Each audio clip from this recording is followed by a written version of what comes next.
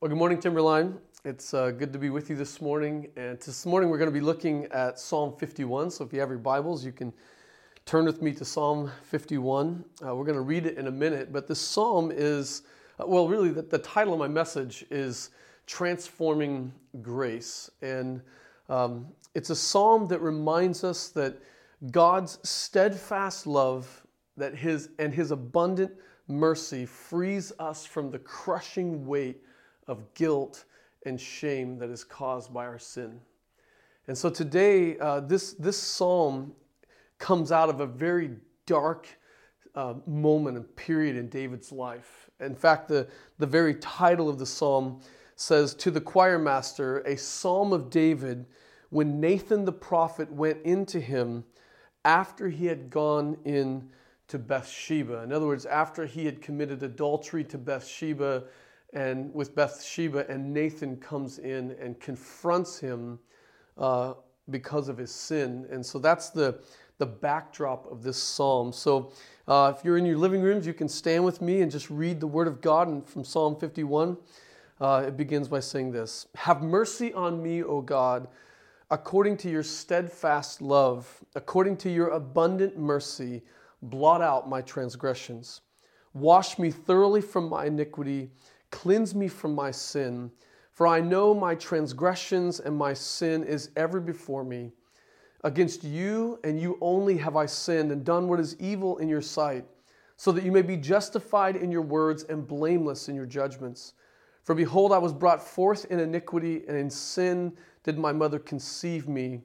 Behold, you delight in truth in the inward being, and you teach me wisdom in the secret place. Purge me with hyssop, and I shall be clean. Wash me, and I shall be whiter than snow. Let me hear joy and gladness. Let the bones that you have crushed rejoice. Hide your face from my sin. Blot out all of my iniquities. Create in me a clean heart, O God, and renew a right spirit within me. Cast me not away from your presence, and take not your Holy Spirit from me. Restore to me the joy of your salvation, and uphold me with a willing spirit. Then I will teach transgressors your ways, and sinners will return to you.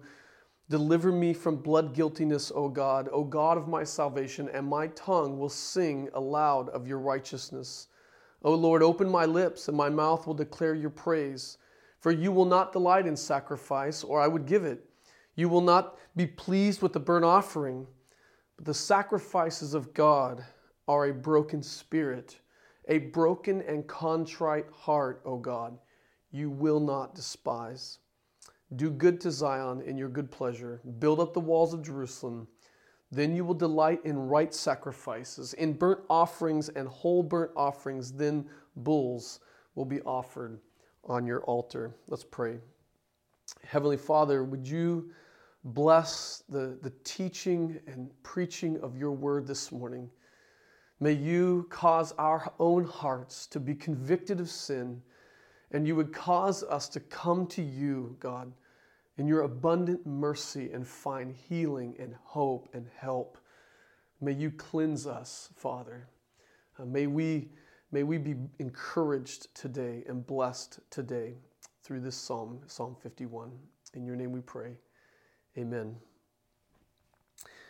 This message today, in many ways, is what I'm praying for, I should say, is for you that this message would be for you possibly if you haven't thought much about the seriousness of your sin, or maybe you know that it's serious, but maybe you've wandered a bit and you've kind of cozied up to sin in your life. This psalm brings us face to face, and the backdrop of this psalm brings us face to face with the reality of and the magnitude of our sin. This psalm also, in this message today, is for those who might think that they are too high or too holy, too good to actually truly fall in a really serious way.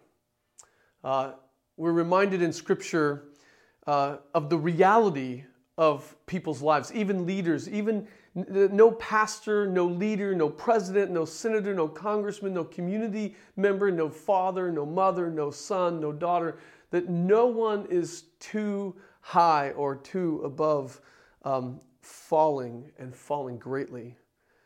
This psalm is also, however, in this message for those who, having fallen,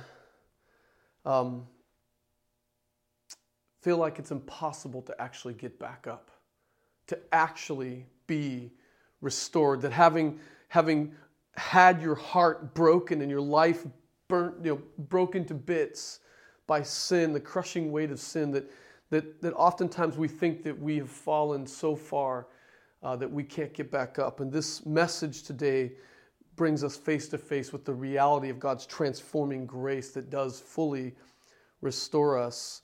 So this psalm is for those who think that maybe your sin, maybe your actions are beyond the reach of God's grace, beyond the reach of His forgiveness. But not only beyond that, but this message hopefully will help you wrestle with, even if you do accept God's transforming grace and are forgiven, that sometimes we actually think that we are beyond being fully restored to be useful to both God and to the church and to our communities and to our homes.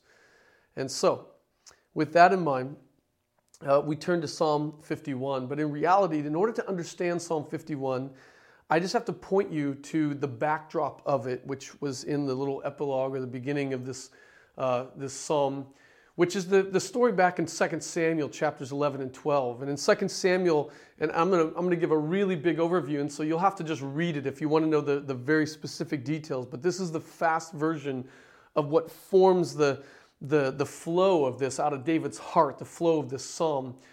David got caught in a moment where he wasn't really paying attention to his job. In fact, if you want to describe what was going on maybe in David's heart, you could describe what's maybe going on to many of us in the church even right now. That there are things that distract us at times. There are things that we should be focused on, that the mission that God has for us is over here, and we should be fully engaged and fully with God, fully engaged in the mission that God has for us. But sometimes, not sometimes, oftentimes, and certainly in these times, we can easily find ourselves, and the enemy has a great strategy to get us to think that this is really the issue over here, some other thing or some other battle, some political tension or some election or some little disagreements about this or that. And we can often be over here fighting battles, being totally distracted when the real thing is over here God's calling us to. And this is where David was at. He was distracted. He wasn't doing what he should have been doing.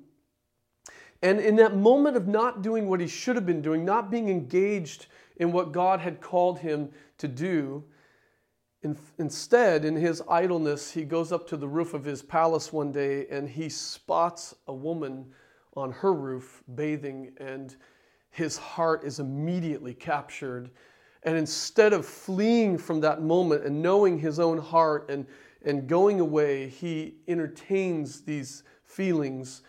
And one thing leads to another. And because he's king, he goes and has people get her and bring her to his palace.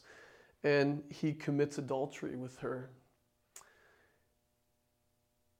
And the way sin works is that once we cozy up to it, once we entertain it, sin is an incredible thief.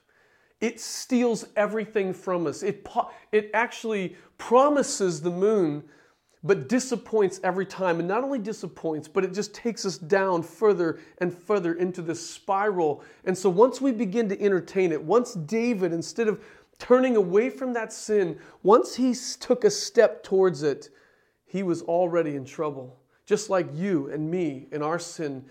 Once we begin to entertain it, once we begin to cozy up to it and we don't see it as the great thief that it really is, then we begin to move towards it. And David did that, and it took him on a death spiral because one thing led to another.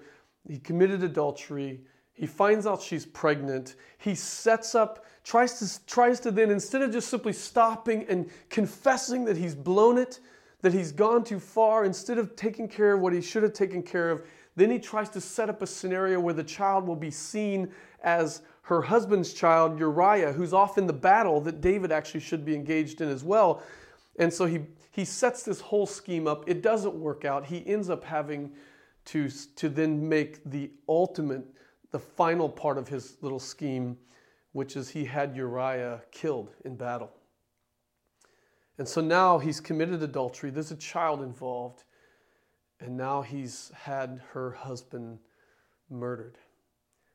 And so this is where David's at.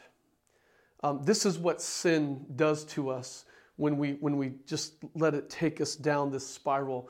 It robs everything from us. And so God, in his mercy, however, this is how God is good to us. We often reject these things in our lives, but the reality is God in his mercy sends Nathan, a trusted friend and a prophet, sends him to David to confront him, to call him out on his sin. And he does. And he calls him out and says, David, you're the man. You're the one who has sinned against God. You're the one who's done this despicable thing. And David's response is instructive for us. David responds in repentance and faith. He turns to Nathan in 2 Samuel chapter 12, verse 13. There's this incredible thing. He turns to Nathan. He confesses that he has sinned to God. And Nathan declares that God has forgiven your sin. It's an incredible moment. But before we get into Psalm 51, having thought about that for a moment, let's just play something out for a minute. Let's say you're Uriah's father or mother. And Uriah, your son, has been set up by the king and killed. And you're Uriah's father, and you hear that God has simply forgiven David, who's murdered your son. He's forgiven him of this sin. What would your response be to that? I know what my response would be. That doesn't seem just or fair at all. How is it that the judge of all the earth can simply just forgive? Just say, you're forgiven, David. If you and I were in the court of law and we were sitting there and the judge was on the stand and here's somebody who's murdered our child and the person simply says, you're right, I did it, I'm sorry. And the judge says, all right, well, then you can go free. You're acquitted of this crime and you can just go free. It'd be all over the front page. This judge would be completely kicked out of the courts. It would not be right or just by anybody's standard. And it doesn't certainly seem that way by God's either. So how is it that God can forgive David and have it actually be right? Well, we find out in Romans chapter 3, verses 24 and 25 and 26, where it actually talks about, let me just read it for you this morning. It talks about how it is that God can actually be just, that is, judge accurately, and yet be the justifier of those who come to him by faith. It says in Romans chapter 3, it says that God put forth Jesus as a propitiation, that is a substitute, a sin-bearing, a wrath-bearing, a substitute by his blood, that is by his death on the cross, to be received by faith. And he says this was to show God's righteousness because, and here's where this applies to David and all of those in the Old Testament, because in his, that is God's divine forbearance, he passed over former sins. So in the Old Testament, they would sprinkle the blood, they would sacrifice animals, they would sprinkle the blood over the people, and it was called an atonement. It covered over, but it did not remove it wasn't satisfying ultimately of the sin and the guilt of the worshiper, of the person. It simply covered over. It made atonement for the person. So how is it then that David will ultimately be acquitted, and every Old Testament person in the Old Testament be acquitted or forgiven of their sins. Well, he says this, that it was because of Jesus. See, God passed over him in the Old Testament, but he says it was to show in verse 26 his righteousness at the present time so that he, God, might be both just, that is accurate in his judgments, and the justifier of those who have faith in Jesus. So the reason why David can be forgiven and God not be thrown off the stand to be a horrible judge, and he could actually be just and gracious, is because of Jesus. It's because of he's the propitiation, the substitute, the sacrifice in our place, absorbing our punishment for our sin. So therefore, in the cross, both God's justice is upheld, that sin must be dealt with, it must be paid for, and yet God's mercy is upheld because he takes upon his Son, upon himself, the penalty for our sin, and therefore instead of David receiving wrath and judgment and death, instead he gets mercy and acquittal. God upholds his justice, but also shows mercy. And this is why David can be forgiven. And so the death of Jesus actually reaches back into the Old Testament, and also it saves those Old Testament sinners by grace, just like you and I. And so this is the backdrop of Psalm 51. And in fact, 2 Samuel 11 and 12 actually gives us sort of here's the facts of what happened that led up to this. But what we're going to find in Psalm 51 now as we turn there, it's out of this experience of sin, it's out of this whole experience that David writes this psalm. And so this psalm actually represents not just the sort of listing of the facts, but now we get to see David's heart. We get to see the inward wrestling and struggle with sin, and we get to see how God's grace and his mercy transforms David's life and heart, and also us as well. And so we see an example here of how we are to respond when we too have sinned against God. And so he begins this psalm in verses 1 and 2 with a plea for forgiveness. His plea is to God. He goes to God, who's the only one who can actually relieve him of his guilty conscience. His conscience was weighing him down because of sin, and he knows that the only place he can go is to God. I think oftentimes we actually do it the opposite. We think that when we have blown it, we're like, oh man, God doesn't want anything to do with me. But the scriptures actually are the opposite. In fact, Hebrews tells us that Jesus is such a high priest that we're to come to him in our moments of weakness and find comfort or rest for our souls, find mercy, right? It doesn't say come to him when everything is always put together. It says come to him when things are falling apart. Come to him with a broken heart, and God will heal and restore and forgive. And this is what David does. He knows his God. In fact, one pastor put it this way. He says, on what basis does David come in verses 1 and 2 and ask for mercy? On what basis does he come? Does he appeal to his track record as king? Does he remind God and others of how many psalms he's written that have been a blessing to the people of Israel? Does he cite his faithful service or marshal together a whole bunch of character witnesses to sort of parade through and talk about, for the most part, he's a good guy? No. He doesn't expect to be forgiven or acquitted on the basis of any of this. Not on the basis of his sincerity or his spiritual intensity or the depth of the pain that he's had because of sin or his fervor of heart. No, none of those kinds of things. That's not to say that those things wouldn't be bad, like sincerity and zeal and conviction. But David's appeal to God is based on what he knows of God's mercy and God's steadfast love. Notice in verses 1 and 2, he says, have mercy on me, O God. Now, I can't state that strong enough. And when we read it in English, we have mercy on me, O God. But it literally is David crying out to God out of the anguish of his soul. He's coming to God. he's committed adultery and he has murdered her husband. I mean, he is coming out of utter anguish and destitution, and he comes to God and he says, have mercy on me, O God. He's crying out to God. And what is the basis of this plea to God for mercy? He says, according to your steadfast love. That is God's abiding love, his abundant love. And he says, according to your abundant mercy. That mercy is that we don't get what we deserve. David deserves death. He deserves to be put to death. In fact, the Old Testament law would have demanded it. That would have been just.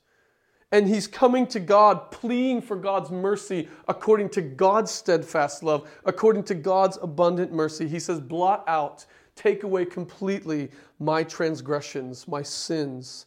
Wash me, he says, thoroughly from my iniquity and cleanse me from my sin. He uses those different words, transgression, iniquity, and sin. They are all speaking of this wickedness, this evil that has been committed in every aspect of it, in every single way. He says, wash me. So he's saying, God, blot out my transgressions. He's saying, wash me and cleanse me from this sin that I have committed. And so the basis of this plea is God's steadfast love. That's his only hope, is God's love, God's mercy. It's abundant mercy. That is his only hope. So then he turns and says, in one sense, he confesses to God his sin. He doesn't just confess his sin, but he confesses it in such a way that it helps us understand his understanding of the depth of his sin, of how deep and how destructive and how horrible his sin actually is. He says, the reason why, the basis, not the basis, but the reason he's pleading to God for this, he says, because I know. I love that. I know my transgressions and my sins. My sin is ever before me.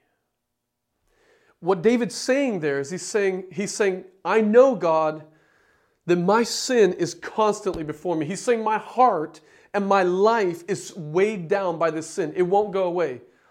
People try in their life. Many of us are trying. We do it all the time. We try to find ways to appease our conscience, to ease our guilt. When we have sinned and wronged somebody, or we've sinned in any way, we find all these ways basically to be redeemed, to be forgiven, to find relief. And David is saying, I can't find relief. My sin is constantly in front of me. It's staring me in the face. As the Old Testament would say, your sins will find you out. They'll catch up to you. And David is saying they won't go away. And then he confesses and shows the depth of why is his sin so serious? He says, it's against you. You only have I sinned and done what is evil in your sight. You see, David acknowledges first and foremost that his sin is ultimately, even though he committed that sin against Bathsheba and her husband Uriah, ultimately because he sinned against them who are made in the image of God, ultimately he has offended the God who made them. He has completely offended the highest, the most ultimate in the universe, which is God himself. And he says to God, it's against you only. It's as if sinning against your neighbors or your brothers and your sisters, it's as if sinning against them, David is saying it's ultimately a sin against you and you only, God, which is the ultimate picture of our sin. He says, it's against you and you only that I've sinned and done what is evil in your sight, so that, this is interesting, so that you, God, may be justified in your words and blameless in your judgment. You see, our sin ultimately proves God right in his judgments. That God's assessment is accurate, and our sin just proves it. We often as man, we're going around sort of trying to uphold our credentials, right? We're trying to put ourselves forward as something that we're not, and we're sort of trying to justify ourselves. And in that, we just constantly fall flat on our face and we're sinning against God. And our sin just simply proves God's judgments to be right. And David even goes further. He acknowledges a doctrine of the church for years, the doctrine of depravity, the doctrine of the fact that we've been born in sin. He says, behold, I was brought forth, I was born forth, I was born in iniquity, and in sin did my mother conceive me. The fact that we come into this world since the fall of Adam and Eve, every one of us enter on the same footing. We come into this world in sin and in need of redemption. And so David says, my sin is always before me. My sin against Bathsheba and her husband Uriah is ultimately a sin against you, God, which is an ultimate sin, which deserves absolute punishment and justice.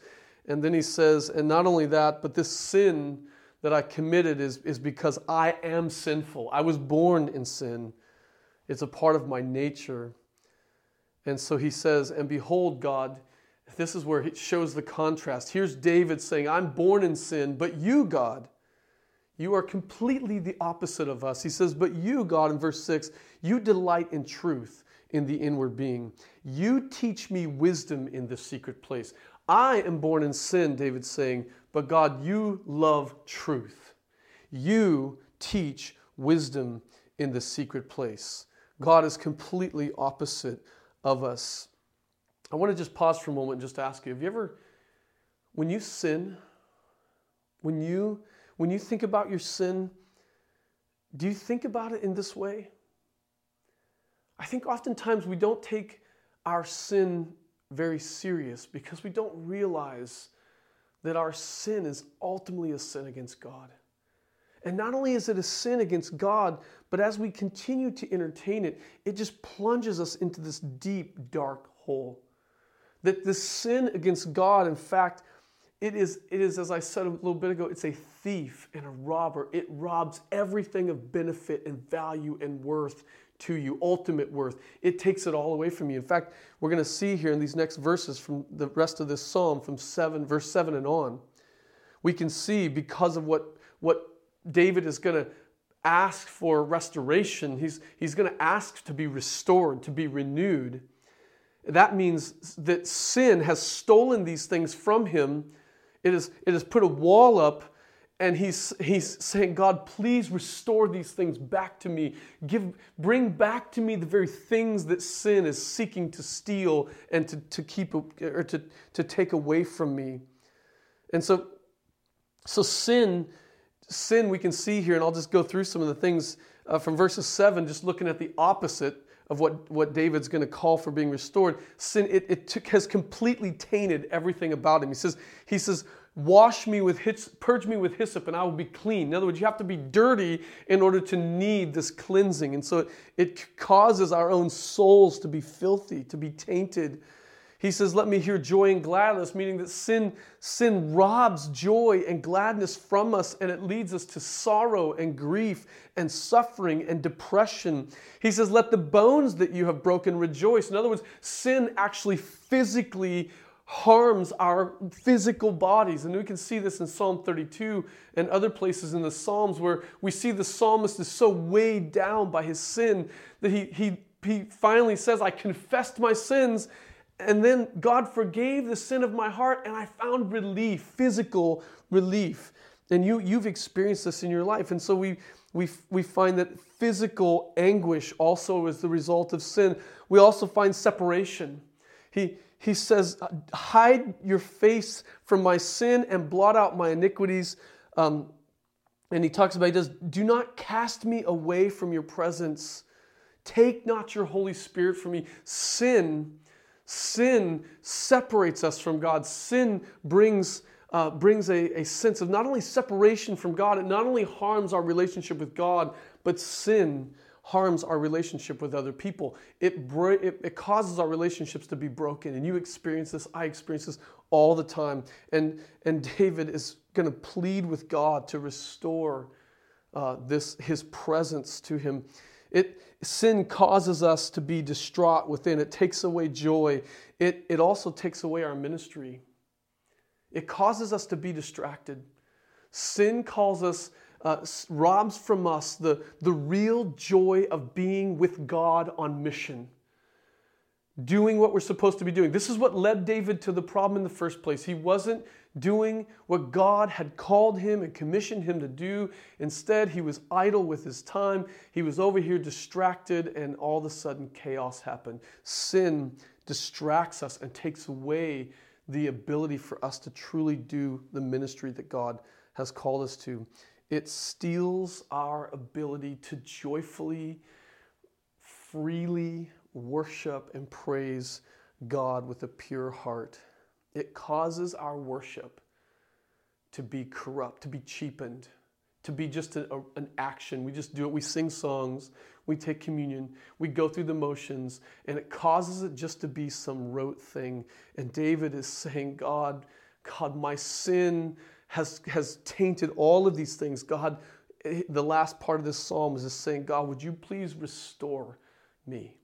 He pleads with God, God, please restore me and renew my spirit. He begins, and we'll just walk through this, all the things that he asked for. He says, first and foremost in verse 7, to purge me with hyssop, and I will be clean. Wash me, and I will be whiter than snow. Hyssop was basically these branches of a plant where there's these branches from a tree that they would actually use to dip into the blood and the sacrifices in the temple. They would dip it into the blood of the sacrifice, and they would use it to sprinkle over the people. It was the way in which atonement was made, in which their sins would be covered. Now we remember, it would only be covered. It wouldn't be fully removed, because it's not until Jesus comes that they're fully removed. But David is simply pleading with God, God, would you please purge these things with hyssop. Cause your blood to be, the blood of your sacrifice to be sprinkled over me, that we might be clean, that we might be whiter than snow. He says, would you restore to me joy? In fact, he says this in verse 8, and he says it in verse 12. He says, he asks for joy to be restored. That he says, let me hear joy and gladness. Verse 12, he says, restore to me the joy of your salvation. You see, sometimes we lose sight, we lose appreciation, we lose the awe that God, of standing in awe of the fact that God has shown us such mercy and such grace. And so David's realized that his sin has distracted him and stolen from him the joy of God's salvation. And so he says, God, please restore joy to my soul. He pleads for God not to see his sin any longer, verse 9. Hide your face from my sin, blot out my iniquities. Take them all away. He hates it. You can sense in verse 9, he's the sense of like, God, I don't even want you to see this utter sinfulness that I have had. He doesn't want anything to do with God. Please don't even look upon my sin. Don't see it. And then he cries out to God, verse 10, which is a verse that many of us know. There's been a song made of this. Create in me a clean heart, O God, and renew a right spirit within me. Create in me a clean heart.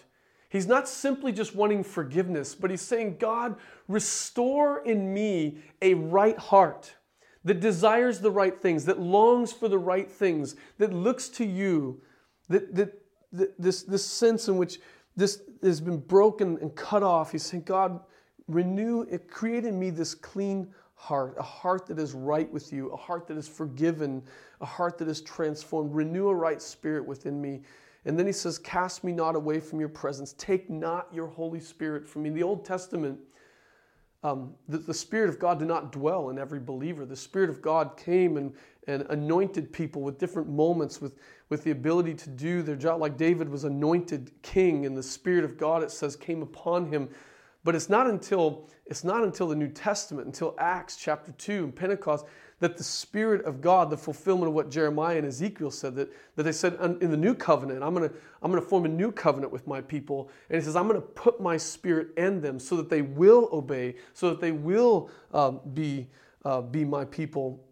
And so that doesn't come until Pentecost. And so David is saying that his sin, that in the Old Testament, his sin actually, the Spirit of God it becomes distant, right? Then he's saying, don't take your Spirit from me. Don't remove from me the anointing that came upon me from your Spirit. Don't cast me from your presence, God. He's pleading with God, please be present with me. God, please be here in the midst of this.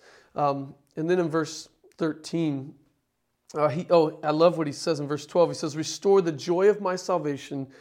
But then he says, and put in me or uphold me with a willing spirit. Give me a willing spirit. I love that prayer.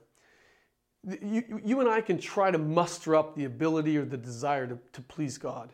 But the reality is we need God to put His Spirit in us, that we would be willing, that He would do. And he's praying, God, would you please give me a willing spirit, a spirit that desires the right things, that longs to be in your presence. Verse 13 is a beautiful one. He says, then I will teach transgressors your ways, and sinners will return to you. He's praying for God to restore his ability to minister. You see, I think this is a powerful moment, because I think sometimes we think that our sin is so bad that there's no way that we can minister, that it's gone, like we've gone so far away that God can't use us. Even when we wrestle and we feel like, yeah, God can forgive me, but I'm done. This is so bad. And here we see David saying, as a result of this restoration and this renewing of his soul and this renewing of his spirit, as the result of that, he says, is that then I will once again, in essence, I will teach transgressors your ways. I will testify of your goodness. I will call sinners to repentance. I will minister to the people again. God can restore not only our soul and our spirit and make us right with Him, but God also can restore ministry. In fact, God uses every little detail of our lives, every struggle, every challenge. He uses all of it to minister to others through us.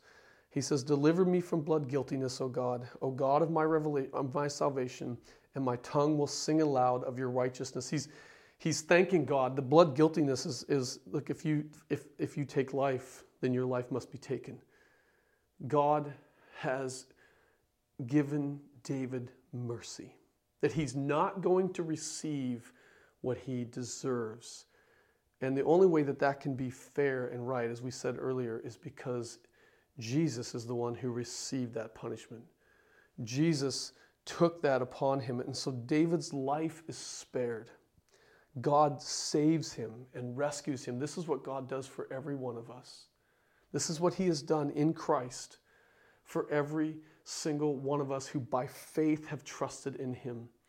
He has saved us from getting the right and just judgment that we deserve. And instead, we get mercy and grace and love. It's because of God's steadfast love. And He restores the psalmist's praise.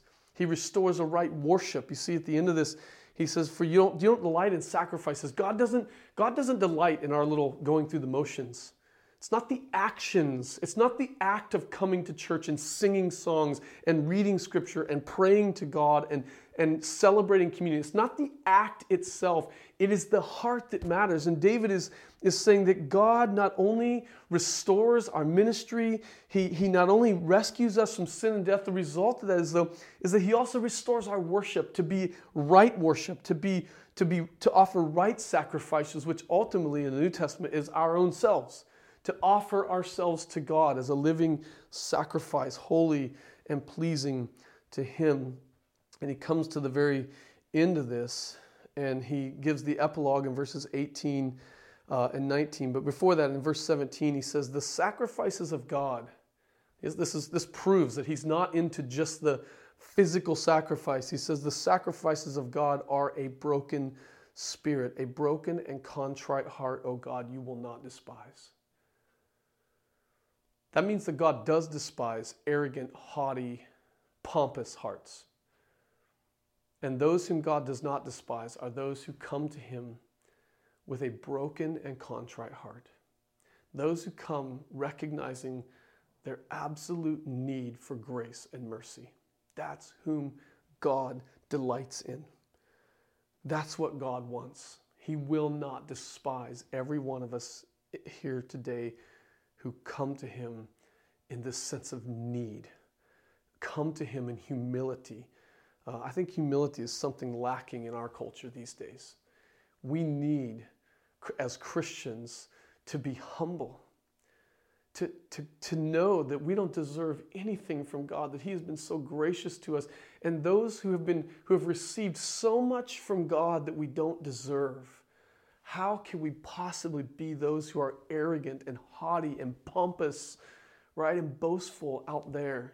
No, that God says what he delights in is those who have a broken and contrite heart. And God is the restorer of such people. His grace is sufficient, and ultimately sufficient because of Christ, as we saw in Romans 3. He closes this off with just a statement about God's restoration. He says, God, do good to Zion in your good pleasure. In other words, be good to your people. Build up the walls around Jerusalem for your people. Then you will delight in right sacrifices. What are right sacrifices? He just told us in verse 17. It's the heart, not the action. And in burnt offerings and whole burnt offerings. And then he goes to the altar. And then bulls will be offered on your altar. Bulls were like the ultimate sacrifice, because for someone to give up a bull, that was a big deal. And so he's showing basically that when our spirits are restored in God's mercy, washes over us and removes our sin, then right worship is offered to God in his temple, and this is what David is longing for. Friends, how about you today? Have you come to grips with the seriousness of your sin on a daily basis? And equally so, however, have you also, having realized that your sin against God is serious, have you also just come to see that God is so gracious and good, that God has provided for us the ultimate sacrifice, because our sin is against him and he is ultimate.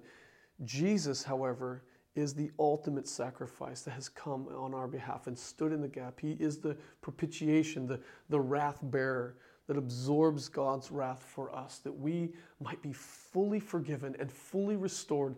And this is something that happens to us sometimes in very big ways, but even in small ways right here today. Whatever things that the Spirit of God convicts us of, we can take those to God. We can take those to the cross, and we can confess those sins. We don't have to be ashamed or afraid. We can confess those sins to God, knowing that Jesus has purchased and paid for those sins, and we can be set free from our guilt and shame. It is only because of God's steadfast love that is ultimately played out in Christ. As it says that God demonstrates his love for us in this, that while we were sinners, Christ died for us. It's because of that we can be free and forgiven. And so I pray today that you would just pray that God would cleanse your heart and cleanse your soul, that he would renew a right spirit within you, and that he might cause your life to be a testimony of his goodness to people around you. Let's pray. Heavenly Father, thank you for Jesus. Thank you for his life. Thank you for his death. Thank you for his resurrection. Thank you for the mercy that you have shown to us. May we, in our sin, come to you fully, trusting the sacrifice of your Son to be sufficient to cleanse us and to wash us and to blot out all of our transgressions, that our guilt and our shame would be removed, that we no longer need to remain there, God, but that your constant presence, the presence of your Spirit, would constantly be restoring us and renewing us and giving us a willing spirit, a right heart, to worship you and to serve you and to minister to people around us from a place of humility. And so, Lord, thank you for that gift that you give us in Christ. And we pray this in Jesus' name. Amen.